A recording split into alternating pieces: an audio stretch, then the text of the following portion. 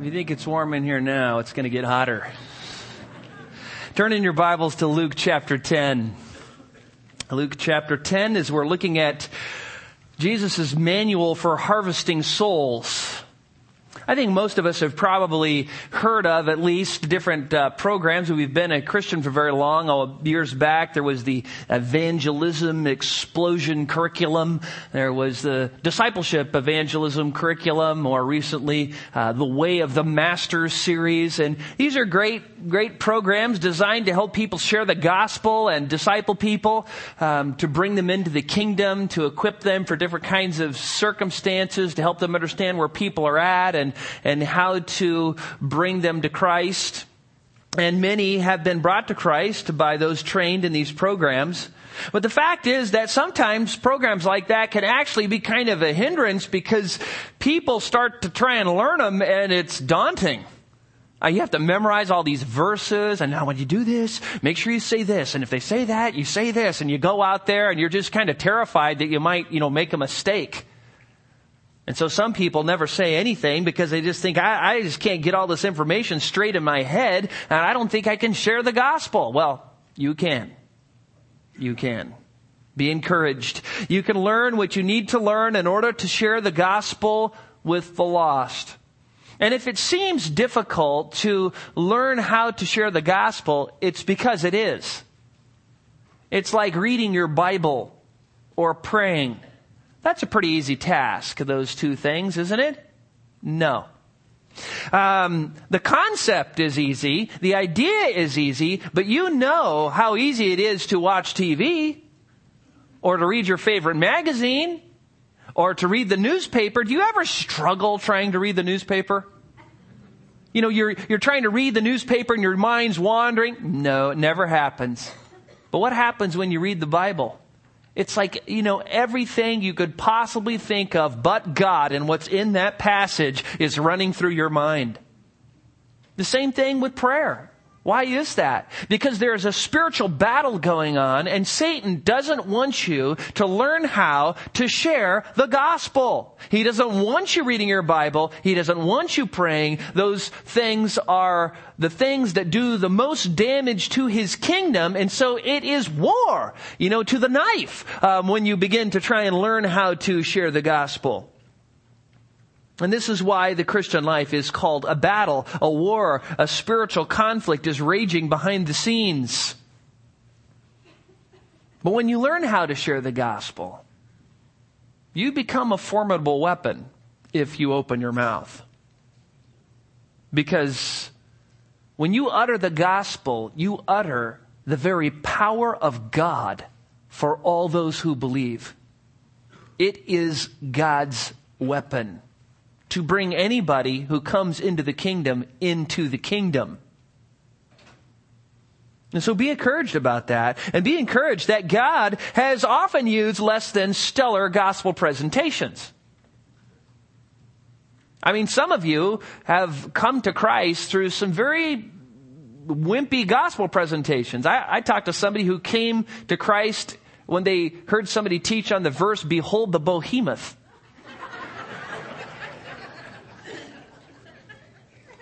It just struck them that this God is the one who made dinosaurs. And from that, it's just like everything, that God is the creator and I need to be saved through "Behold the behemoth."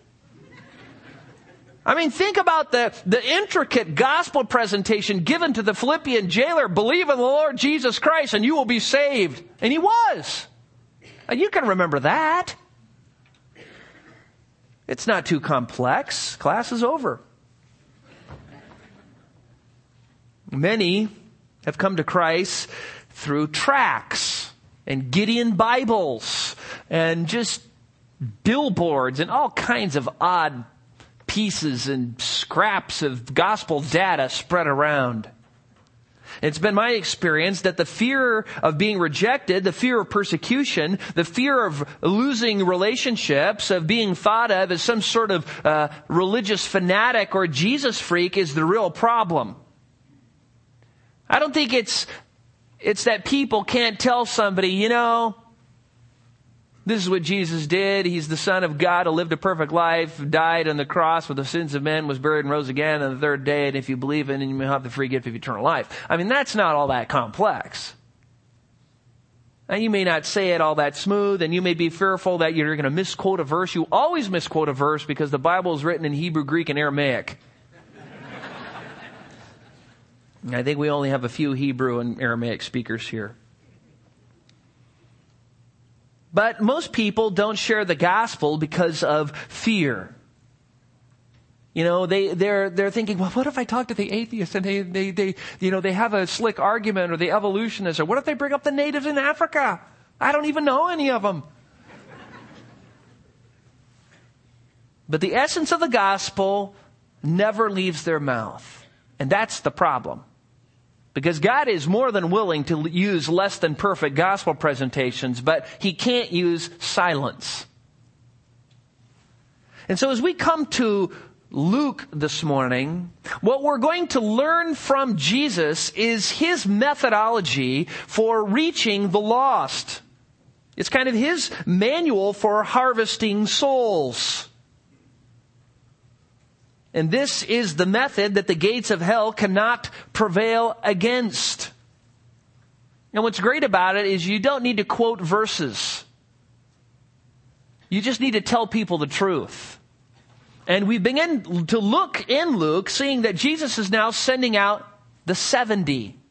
He's sending out the 70 to go out and proclaim the kingdom, to preach the gospel. He's done that with the 12 at the beginning of Luke 9. Now he's doing it with the 70, or if you have the NIV, the 72. There's an ancient manuscript and they don't know whether it's 70 or 72.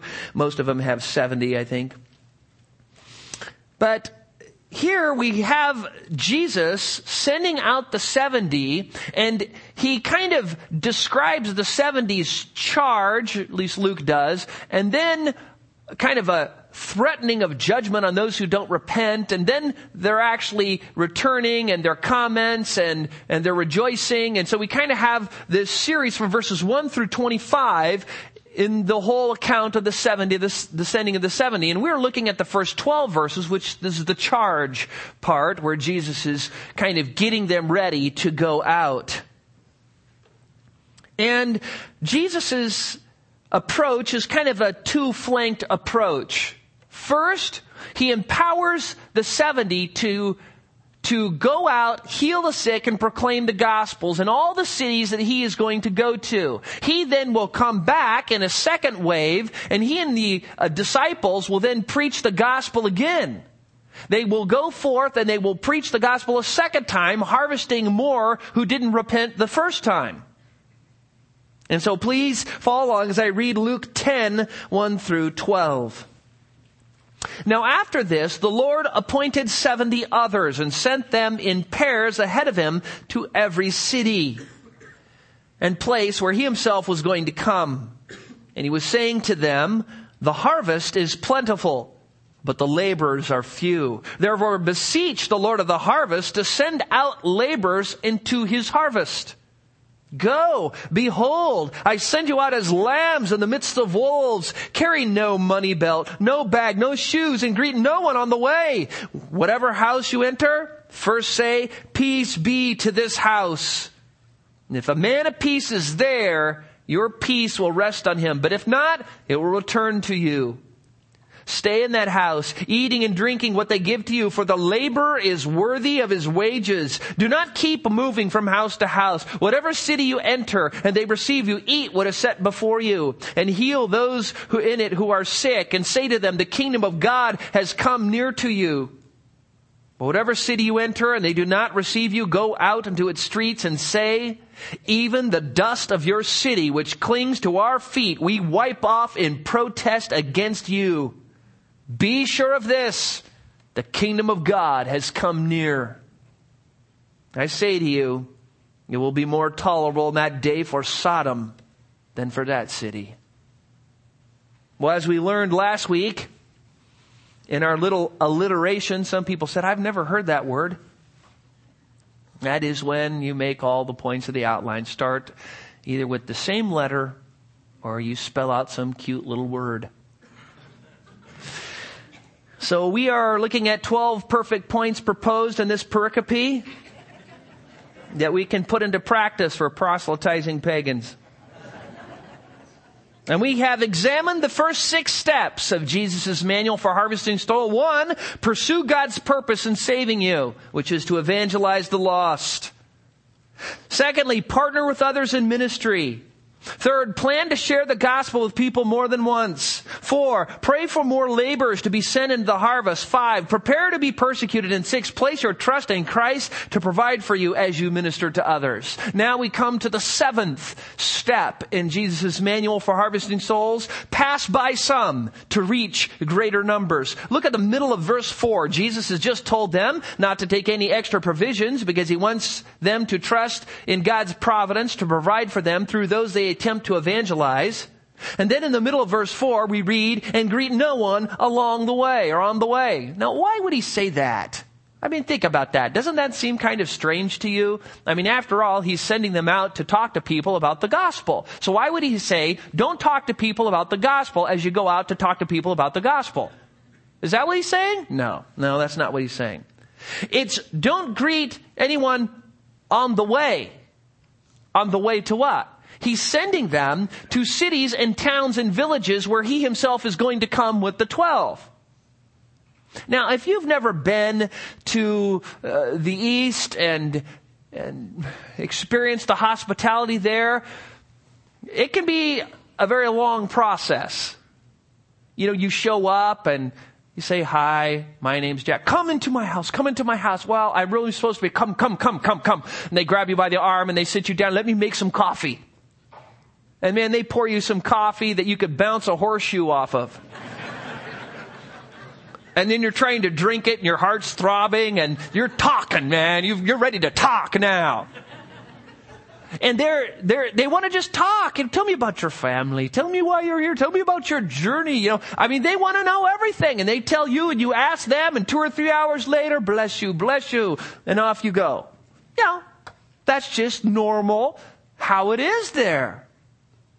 And you have those people come over here, and, you know, they say, how come people say to you, hi, how are you doing? And then walk away.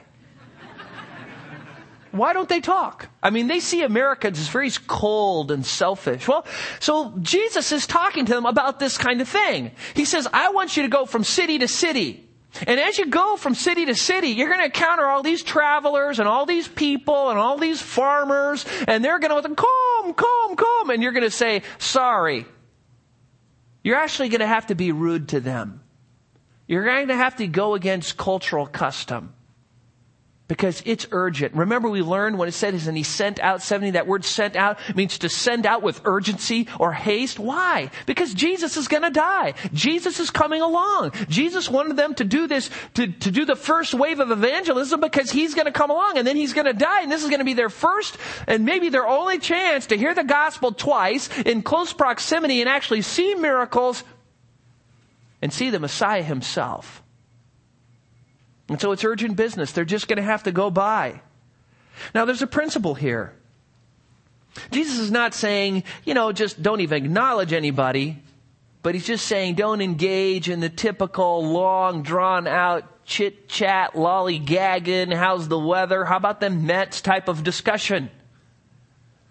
He's saying, no, don't be going about greeting everybody. Don't get bogged down and shooting the breeze and having long conversations about things that don't matter. Get to the city, get to the town, get to the village where I'm sending you and preach the gospel, heal the sick, and then move on. And the principle here is sometimes you have to pass up some good ministry opportunities to reach greater numbers. I'm telling you, you could talk to any pastor and they can tell you exactly how this is. You know, you want to help everybody who asks. You just do. You know, you've got, okay, I've got 4 hours. I've got to do my sermon. Because I couldn't do it the day before because 15 other people interrupted me. And now it's Friday. And I haven't even opened my Bible. You're kind of a little frantic at somebody. Secretary, somebody's on the phone and they need to talk to you. Oh, can we do it? They'd say it's kind of an emergency. Okay. Hi. What can I do for you? And then 45 minutes later, it's okay. I'll praise God. And yes, come in next week and this problem will still be there and we can deal with it then. Hang up. And all of a sudden, somebody's outside here and they were wondering if they could just stop in. It's like, no. You just have to get to the place where sometimes you just say no. Why? Is it because, I don't want to talk to those people? No, I love talking to people. The reason I had to change my email address and hide it from everybody, I had the whole world wanting to chat with me. Everyone wanted to fix my doctrine and fix my theology. And, I became like the online answer man to college students around the world. There were times when I would sit at my computer and I can type about 80 words a minute. And so I would just sit down there and I'd be pounding down one and they would just keep coming in.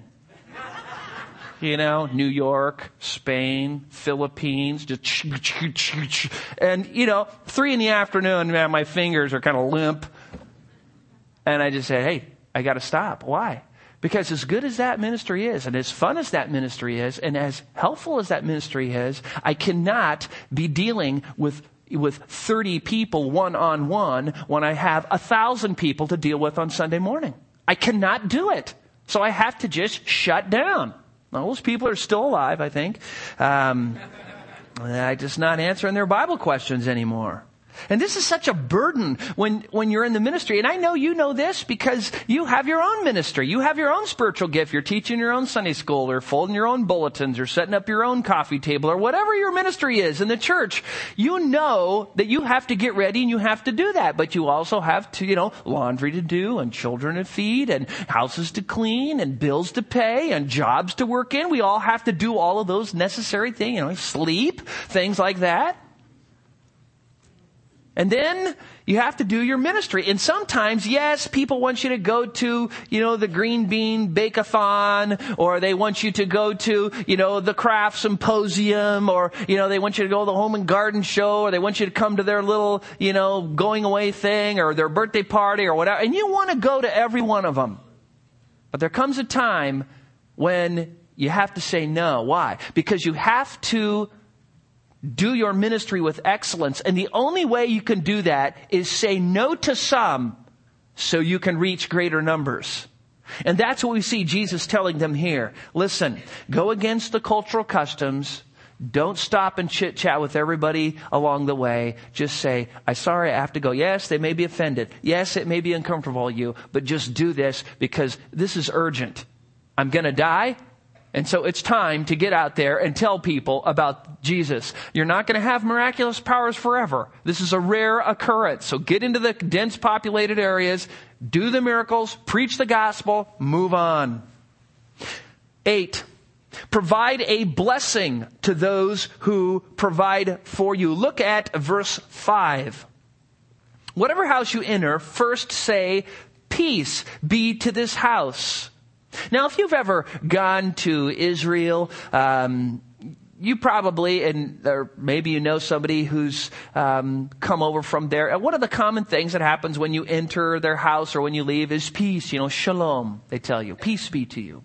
It's just common. It's a common greeting. It's just what we see all over the Bible. Jesus, when he appeared after his resurrection, remember when he appeared in the room with the disciples? Do you remember what he said? Peace be to you.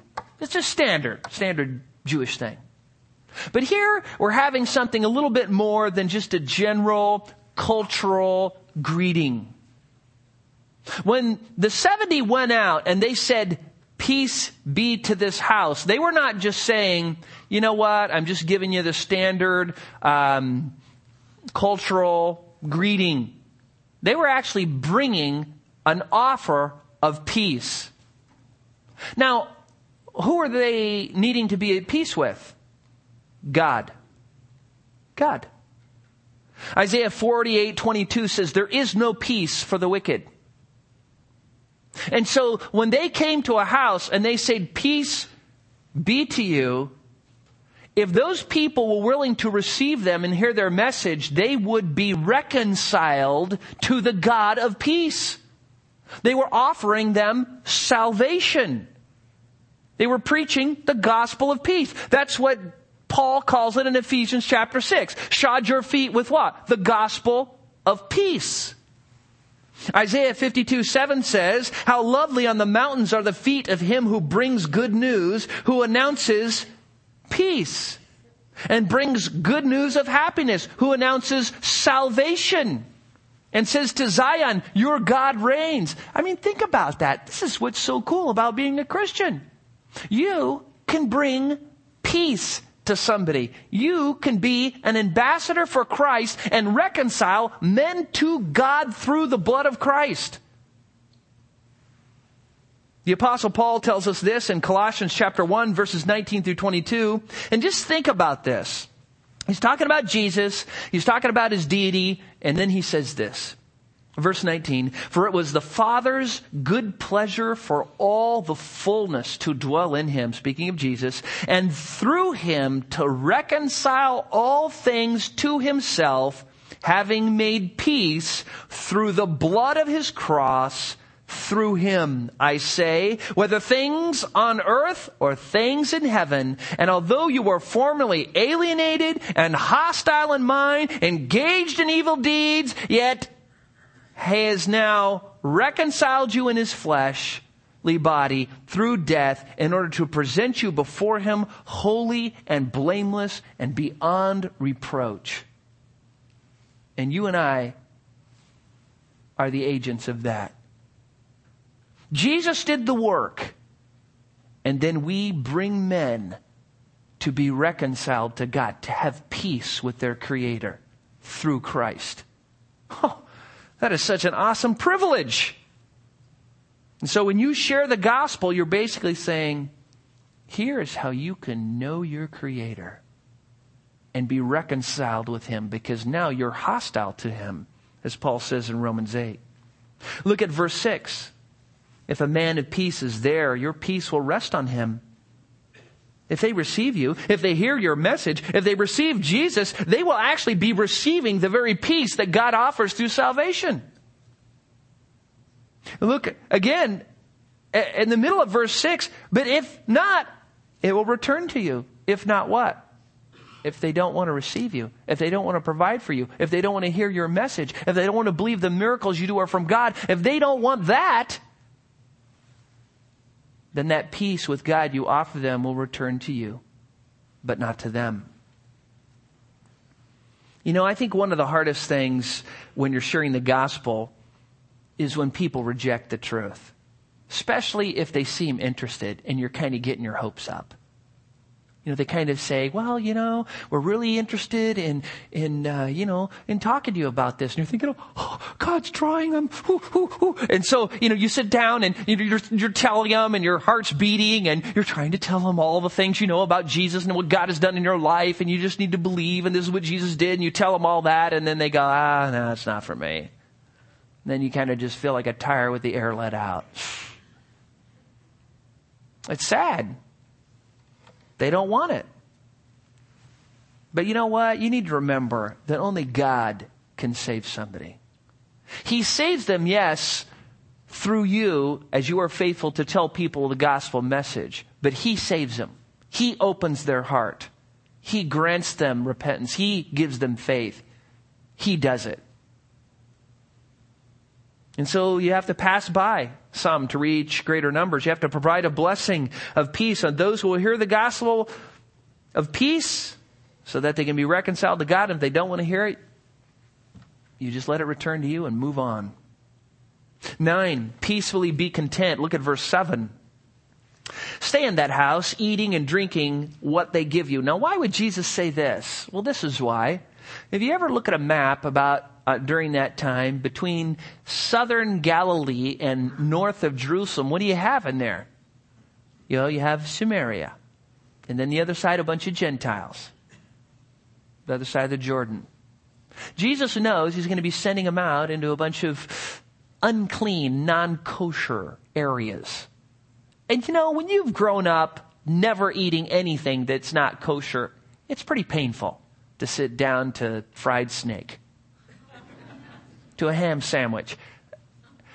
And Jesus knows this. And we begin to see him setting aside the dietary laws, which he does more and more. And then in the New Testament very clearly, as we see it in Peter and other places. But he's saying, listen, you go there, they receive you, you tell them the gospel, you do your miracles, and then you eat whatever they give you. In other words, be content with what they give you. Don't worry about dietary laws. Don't worry about the clean and the unclean here. Men's souls are at stake, and I'm coming after you. Don't say, could you go find us something? None of that. None of that. You just eat whatever they give you. And when you begin to share the gospel, you're going to encounter situations that are less than comfortable for you. Sometimes you want to share the gospel with that person, but they have the foulest mouth. You just want to walk away. Well, they have a foul mouth because they need Jesus. They have spiked hair. They look scary and big nose rings and things, that you just kind of feel uncomfortable. The big tattoos of monsters on their arm. I don't know, giant arms with tattoos. Now, the guy's going to kill me. If this doesn't work, he's going to kill me. So you have to get out of your comfort zone. You have to sometimes just be content with things that are uncomfortable for you. I went to Russia. I ate with this big family. It was a big privilege. They were having this birthday party, and so I'm there with a couple missionaries, and I said, oh, this is huge, man, because, the Russians are tight, and we get to go to this family. And so they sit me down next to the patriarch of this family, who's his, grandpa. And so I can't speak Russian and he can't speak English, but he gets this little dish. There's not very much, but he gets it, and I'm wondering why there isn't more. But he slides it over in front of me, and in this dish is kind of some translucent, smelly raw fish fillets soaked in some sort of brine. And he kind of does the And though I don't speak Russian, I know what he's talking about. He's saying, have some fish. So I got the big slab and put it on my plate. And I decided, I just need to get this over with so I can enjoy dinner. So I hacked it in two, popped in the first half, and down it went, grabbed the other one and put it in. And he's looking at me and he's smiling. There you go. Oh, he gets more and puts it on my plate. And then everybody at the table is kind of giggling because none of the other Russians would eat that. Only Grandpa did.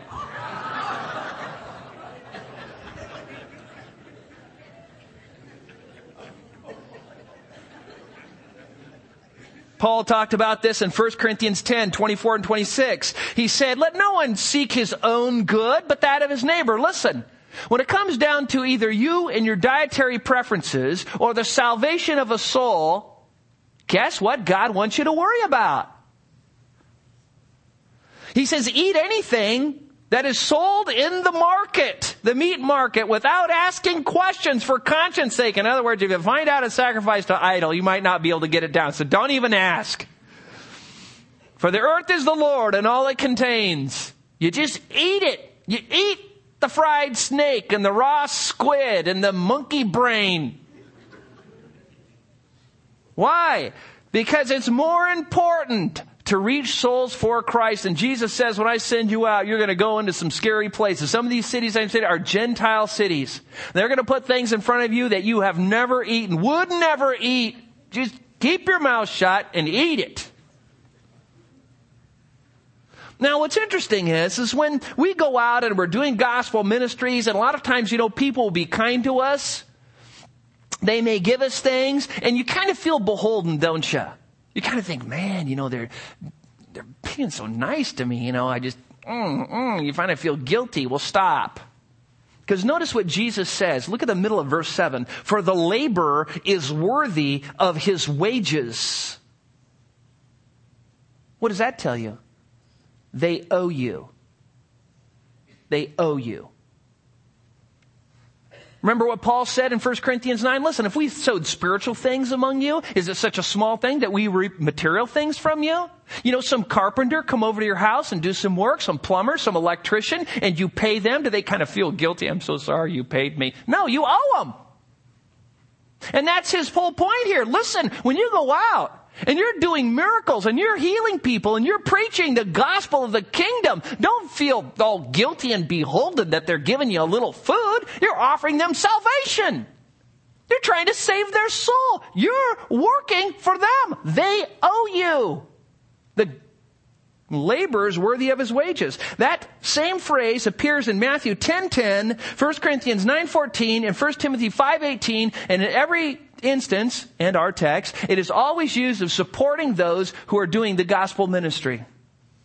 Jesus wanted the disciples to know that God, through his providence, was going to provide for them, and that when they had somebody provide for them, don't think, oh, this is not good, I don't want to be beholden. No, if you're in that house and you're telling them the truth, praise God.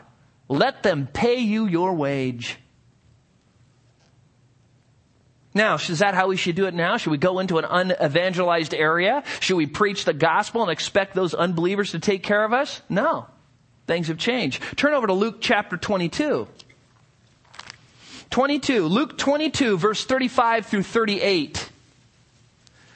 The principle that God provides is still true. He just provides through a different way. This was a unique situation where Jesus promised to provide for the 70 as they went about doing miracles and preaching the gospel. And here in Luke chapter 22, verses 35 through 38, he addresses it again. Peter has just boasted that I will never deny you, Jesus. And Jesus says, no, you're going to deny me 3 times before the cock crows. And then look at what he says in verse 35. And he said to them, when I sent you out without a money belt and a bag and sandals, you did not lack anything, did you? And they said, no, nothing. And he said to them, but now, whoever has a money belt is to take it along. Likewise also a bag. And whoever has no sword is to sell his coat and buy one for protection. For I tell you that this which is written must be fulfilled in me. And he was numbered with transgressors. For that which refers to me has its fulfillment. They said, Lord, look, here are 2 swords. And he said to them, it is enough. Jesus' whole purpose here is, listen, things have changed now. I'm going to be numbered with transgressors. I'm going to die. I'm going to leave you. So, get your knapsack, get your money, get your provisions, your extra pair of sandals. Make sure you have something to protect yourself, and then get out there and preach the gospel. We know from the New Testament that the church is to support those who work hard at preaching and teaching. And so now mostly the church does it. Other believers support other believers to evangelize. Then the church was so small that God through his providence was providing for them. Paul was a tent maker. He did his own thing. I mean, it's hard to go into a town and say, hey, provide for me so I can preach the gospel so you can save me. God can save you through me. That was unique to that time. Now Jesus says, take your provisions. Look at the end of verse 7. Do not keep moving from house to house. Whatever city you enter and they receive you, eat what is set before you. Notice Jesus says it a second time, eat what is set before you. You know they're going to have a problem with those ham sandwiches. You know that they're just fried worms and monkey brain casserole just is not going to go down. But Jesus says, you eat what is set before you. And if the food's bad, don't go to another house. Because you know what would happen. They'd get somebody to receive them, somebody they could share the gospel with, somebody to let them have a base of ministry operations. And Jesus goes, don't go looking for the Jew down the road. Don't go looking for the rich man's house. Don't go looking for the other guy's house who's, got a little better grub. Just stay in that place and eat it. Eat what they give you. There's many people in the ministry who are always looking for a better pay and a higher salary and a nicer place to live. They're always trying to leverage their ministry and go from their 2 years in this church and 2 years in that church and 2 years in another church, trying to find what? Are they thinking about other people? No, they're thinking about themselves. And so for the sake of preaching the gospel, you have to put up a lot of times with things that are not comfortable and not for your preference, but the salvation of souls is worth it. 10, proclaim the gospel by using your resources from God. Look at verse 9. Jesus says, and heal those who are sick. Now just stop there. This tells us that Jesus, just like the 12, gave them power to heal the sick. That's kind of cool. I mean, I wish some of you had that power. I'd almost, if somebody said, Jack, would you like to have that power? I don't know. You know what would happen. The word would get out. The whole world would know, and everybody's son and daughter and nephew and niece from around the world who had any sort of sick or ailing or person with cancer, they'd all come to you, all wanting a healing. And could you imagine the burden that would be? The neat thing is they're going to a lot of small towns and villages where there wouldn't be that many people. They could stand there. They could stand in the street and say, come. If you have anybody who's sick, come. And people go, what do you mean sick? I got my back here. And all of a sudden it's like, in the name of the Lord Jesus, you're healed. It's like, I'm better. And then comes the guy, I cut off my finger, chopping down a tree and fix.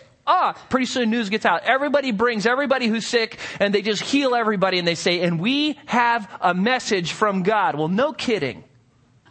Because now the miracles have authenticated the messenger. Now, it would be great if God was still doing this now, but He hasn't left us without any power. We have learned in previous sermons, I think if you listen to the sermon Miracles Then and Now or the Purpose of Signs and Wonders sermons, you can see why God did this. Basically, He did miracles for a specific time among specific people in a specific place while the New Testament, while revelation was being given, and it was only for that time. And then now that we have the New Testament, we have the Word, which is living and active and sharper than any two-edged sword and piercing and able to judge the thoughts and intentions of the heart. The gospel now, the New Testament scriptures are God's power to bring people, to convince them when nothing else will. And so you have gifts. They may not be gifts of healing, but you have gifts. And you know what? You may not even have gifts that make you a preacher or a teacher, but you can still share the gospel one-on-one, and you can still fulfill your place in the body of Christ to enable me to do what I do. And other people have gifts to do what they do. See, that's what's cool about the body. We're all one in Christ. And so when everybody chips in and everybody does their little part, whatever little part that is, we all work together to preach the gospel. I'm just the mouth.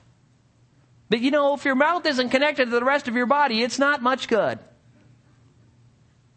And that's how Paul describes, we are those who are armed with the gospel of God.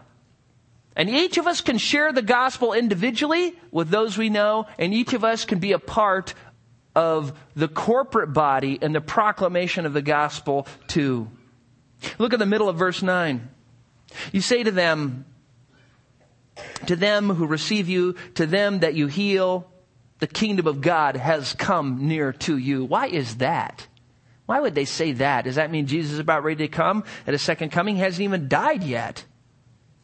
Well, because the kingdom of Christ, the kingdom of the Messiah, would be characterized by the healing of the nations. People being healed, people being restored, the light of the truth, the gospel would be presented to them.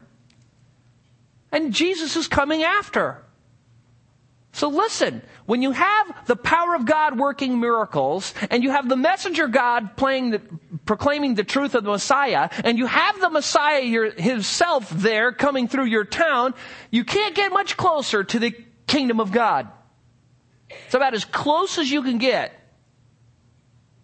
without being actually in the kingdom. And if you believe, you become a kingdom saint. And so, the kingdom of God had come near them through the miracles, through the proclamation of the truth, and through the Messiah who had come after them. Isaiah chapter 9 verses 1 and 2 talks about the people who walk in darkness would see a great light. And that's what you get to do, and that's what I get to do. Would you say our world is kind of a dark place? Entrenched in sin, lots of immorality, lots of ungodliness, lots of wickedness. Sure, we all know that. Well, you are the one who can bring a great light into that world and shine it on people. Some will get mad. Some won't want to hear it.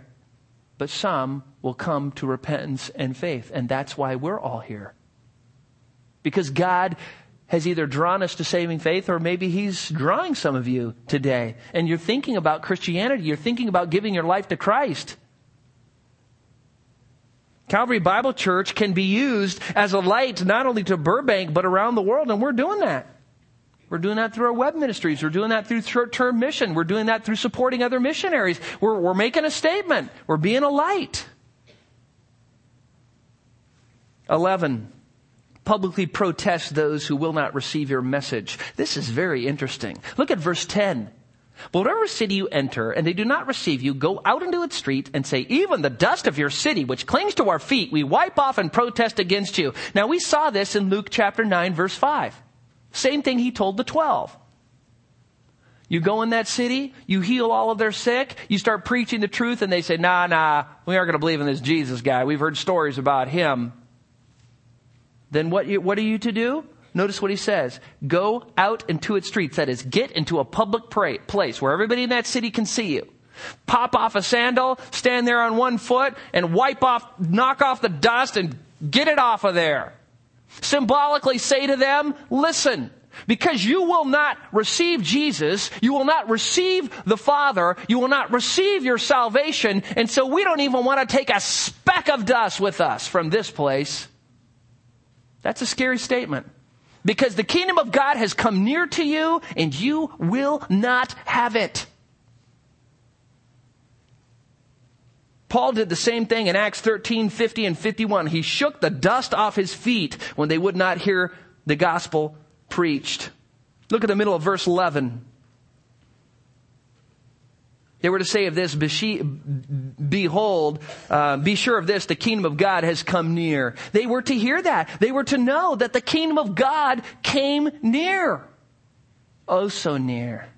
Their salvation was basically handed to them. Here is a gift of eternal life. Here, take it. And they would not have it. They would not be saved. They wouldn't believe. You know, no matter what you do or how you present the truth, some people just don't want to hear the gospel, and they reject it. They don't want to hear the truth. And so what's interesting here, and what this teaches us, is when they get to that place, before you leave them alone, just end with one warning. I have just offered you salvation, and before God, you are rejecting it. And then you move on. Now, what's neat about this is God uses things like this. Sometimes the offer of free grace and salvation, the love of God, Christ dying for sinners, just doesn't work on some people. So you just give them a little warning. And then you leave. And then you leave and they start thinking, oh, I probably shouldn't have done that.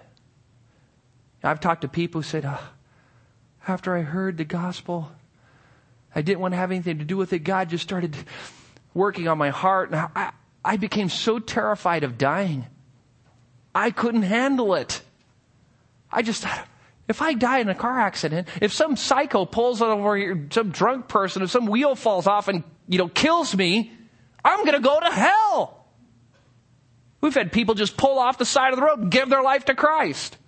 It just took a little while for the word to start working in their heart, and they start getting convicted, and they start getting scared because they realized that judgment has almost come upon them, and they're fearful because they know they can die at any time. There's this little technique that you use when you're fly fishing. We used to fish with streamers, certain kind of flies for these big lunker trout in the bottom of this one river. We would cast out into the river and let the fly swing downstream. And all of a sudden, a lot of times you could see these big bull trout just following the streamer. And if you just let it there, they would never bite it. But if you pulled it away, they jumped on it. That was the secret of getting them. You just kind of bring it by them. It's like, I don't want that. And all of a sudden it's like, it's getting away. And that's how some people respond to the gospel. You present the gospel, it's like, nah, I don't want to hear it. I don't want your religion. It's like, quit trying to cram your religion down my throat. What about the natives in Africa? And so you say, okay. It's like, wait. And this was what was happening. They would come to a city, they'd do the miracles, they'd preach the gospel, someone would reject, and they'd say later, and they'd walk away, and then they'd be all tormented. And who was coming next? Jesus. And a lot of those people would be ready to hear it a second time. 12. There's judgment pronounced on those who will not repent. The pronouncing of judgment. Look at verse 12. I say to you. Notice that Jesus has now stopped telling the disciples what they are to tell the people, and he is now telling the disciples, making a commentary on those who will not repent. And notice what he says. It will be more tolerable in that day for Sodom than for that city. Now, if you know the story of Sodom and Gomorrah, that is a scary statement. Sodom and Gomorrah and the cities of the plain were those cities that were down in what is called the Jordan Rift, the valley where the Jordan River flows and dumps into the Dead Sea. Genesis 18:20 says, the outcry of Sodom and Gomorrah is indeed great, and their sin is exceedingly grave. That was God's commentary. They were immoral, wicked, adulterous, immoral, homosexual society. And God says their sin is extremely grave. And if you know the story, God sent a couple angels down there to rescue Lot and his family. Lot couldn't convince anybody to leave but his wife and 2 daughters. God said, don't look back. The next morning they're fleeing out of the city. And the text says God rained down on Sodom and Gomorrah brimstone and fire from the Lord out of heaven. What is that? Brimstone is molten sulfur. Sulfur that's been ignited on fire and is kind of in a hard in the inside, gooey and on fire on the outside. I don't know if you've ever been in a hailstorm. If you've been in a hailstorm, even hail the size of peas hurt when they hit you. But here they would experience pea size and larger chunks of molten, burning sulfur. And God would rain that down upon them. And of course, people, when it strike, you'd have the initial pain of the impact. Then when it hit, it would explode and you'd have fire. And if you tried to wipe it off, you'd spread the fire, you'd run into your house. And then what would happen? Then your roof would catch on fire. And pretty soon smoke would start filling your abode. And outside the ground would just be being pelted and pelted with fire and brimstone, and sulfur smoke would just be creeping through the sound, and people would run outside screaming and yelling and their hair on fire. And pretty soon they'd hit the ground breathing in all those noxious fumes, and they would die this terrible, agonizing, burning death. And then soon every animal, every beast, every bird, every bug would be just totally exterminated from Sodom and Gomorrah and the cities of the plain. And Jesus says, it will be more tolerable in the day of judgment for Sodom than for those who reject the gospel attested by those miracles. Whoa. You see, nobody went through Sodom and Gomorrah and did any miracles and preached the gospel. They didn't get any warning. God just judged them. Now, if you're out there and you're thinking, oh, Jack, I'm so glad you don't do miracles.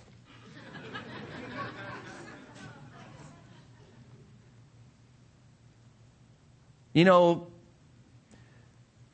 what this text tells us, along with other texts in the Bible, is that there are greater degrees of punishment in hell.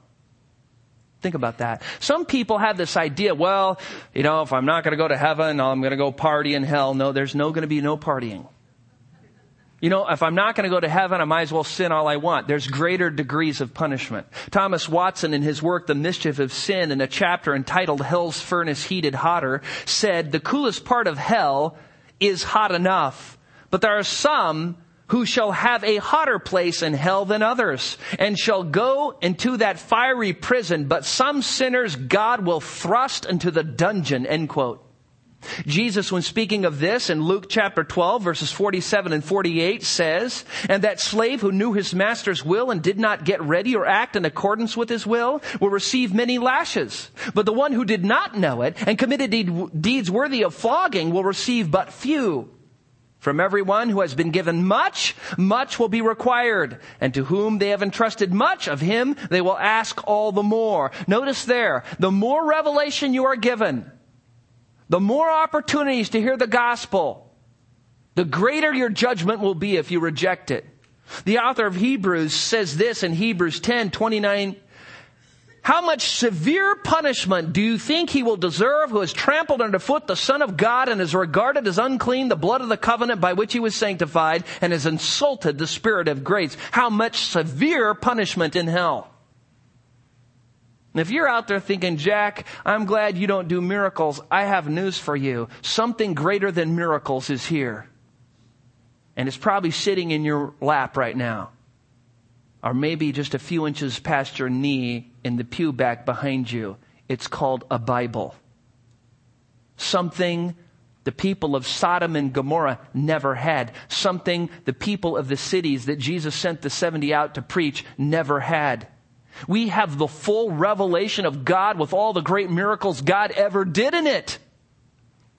And how much severer punishment do you think those will deserve who have come to Bible teaching churches, heard the gospel Sunday after Sunday after Sunday, and then left never having repented? I mean, you will be thrust down into the very depth of hell if you know the truth, and you know it well, and you have a Bible, and you die unrepentant. The warning here is serious, and I hate to tell you, next week it's going to be worse. I'm already loathing next week. I do not like preaching texts that we are going to look at next week. I'm telling you, do not leave here having rejected Christ. When you have the truth and you hear the gospel and you go to a Bible preaching church and you think, "Oh, I'll repent some other day. I'll give my life to Christ. I know I just love my sin." Who would be so foolish to trade a drop of sin for a sea of wrath? Who would do that? When right now, Jesus crucified is saying, "Come to me, all you are heavy laden, I will give you rest. I will save you. I will change you. I will transform you. I will forgive you. I will reconcile you to God. Just believe in me." And then if you reject that, it will be worse for you than Sodom and worse for you than the people that the 70 went out and preached to. I'll tell you that. Because you have way more revelation. To whom much is given, much is required. And so may we all be motivated to share the gospel because of this. If you haven't repented, may you be motivated to do it now. And not wait. And not think, "Oh, I'm too great of a sinner." And believe me, your sin is no greater than God's grace. "Yeah, but, you just don't know what I've done." No, but God does. And Christ's sacrifice is perfect and infinite and can save any sinner. And so don't ever think that you can just leave here and repent tomorrow, because tomorrow may never come for you. You need to run to Christ now. He will save you. He will either be Lord and Master and Savior of your life now, or He will be your judge for all eternity. So pass by some to reach greater numbers. Provide a blessing of peace by preaching the gospel of peace to those who will listen.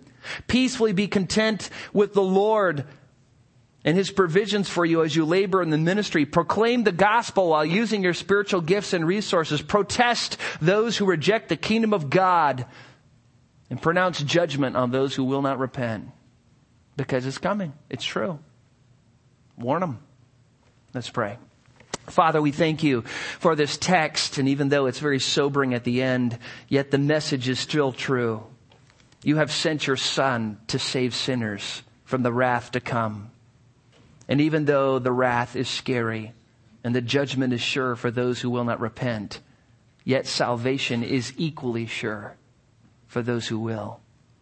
Father, I pray for those here this morning who in their hearts are battling you, who maybe call themselves Christians and maybe are even members of this church, people who have maybe come to church for many years, but they know in their heart they don't love you. They know they love their sin more, and they're willing to only give you lip service and a few crumbs of their life. Father, may they repent now. Grant them repentance. Save them as only you can. For the rest of us, may we take the principles we have learned from Jesus in this text. May we apply them as we go out into the world and the highways and byways. And Father, be a witness for you in what we say and what we do, that you might save some, bring many to glory, and give yourself glory in doing that. We pray in Christ's name. Amen.